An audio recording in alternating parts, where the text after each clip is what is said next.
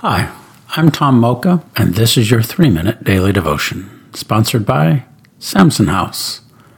Our scripture today is James chapter 3, verses 1 through 2. Not many of you should become teachers, my fellow believers, because you know that we who teach will be judged more strictly. We all stumble in many ways. Anyone who is never at fault in what they say is perfect, able to keep their whole body in check. Let's ponder that. James is making a distinction here. Everyone messes up at one time or another, in one way or another, but we're especially prone to open mouth, insert foot syndrome. For that reason, not many should seek to be teachers. They make a living talking.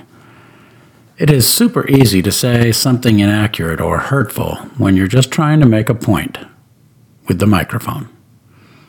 This passage is a healthy reminder to pray for our leaders, in particular our teachers and preachers.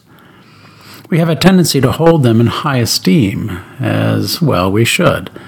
However, the result is separation and misunderstanding. We easily forget they are people just like us, who, as James put it, stumble in many ways.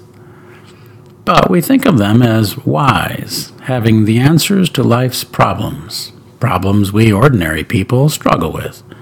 So, we put them on a pedestal and revere them, comforted knowing that at least someone has the answers.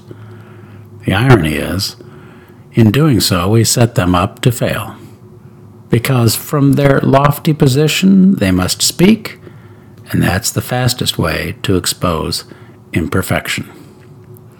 Once exposed, they are judged, and that more strictly, because they are on the pedestal. James was right. Only pick up the microphone when you have something to say, and God won't let you stay put. How can we pray about that? Think of the teachers and preachers in your life, past and present. Now, carry them before the throne of grace in prayer, asking God to encourage, strengthen, and protect them. If you feel so moved, maybe even send them an email and let them know you prayed for them.